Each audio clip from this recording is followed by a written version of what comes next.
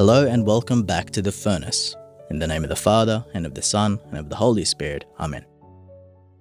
In 1929, nearly 400 years after the deaths of St. Thomas More and John Fisher, G.K. Chesterton observed that Blessed Thomas More is more important at this moment than at any moment since his death, even perhaps the great moment of his dying.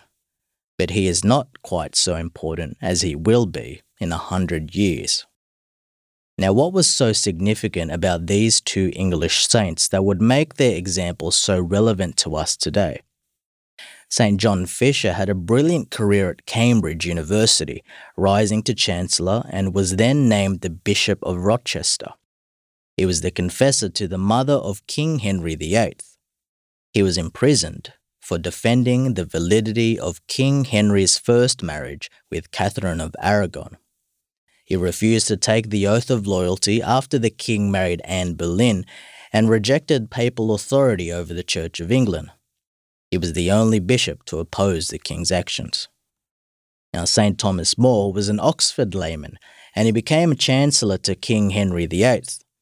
He also opposed the king's divorce and refused to recognize the king's spiritual supremacy over Rome. Pope Pius XI described Thomas More as a truly complete man, and that can be best summarized in his letter to his daughter Margaret. And he says, "Do not let your mind be troubled over anything that shall happen to me in this world. Nothing can come but what God wills, and I am very sure that whatever that be, however bad it may seem, it shall indeed be the best." End quote.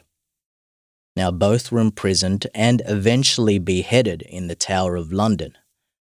In a time where there is so much confusion about the meaning of marriage, as well as an increasing hostility towards religion, may we have the courage by the witness of these two great saints that we may have the boldness to proclaim our faith by the witness of our lives. Let us pray. O God, who in martyrdom have brought true faith to its highest expression, graciously grant that, strengthened through the intercession of Saints John Fisher and Thomas More, we may confirm by the witness of our life the faith we profess with our lips. Through our Lord Jesus Christ, your Son, who lives and reigns with you in the unity of the Holy Spirit, God forever and ever. Amen. In the name of the Father, and of the Son, and of the Holy Spirit. Amen.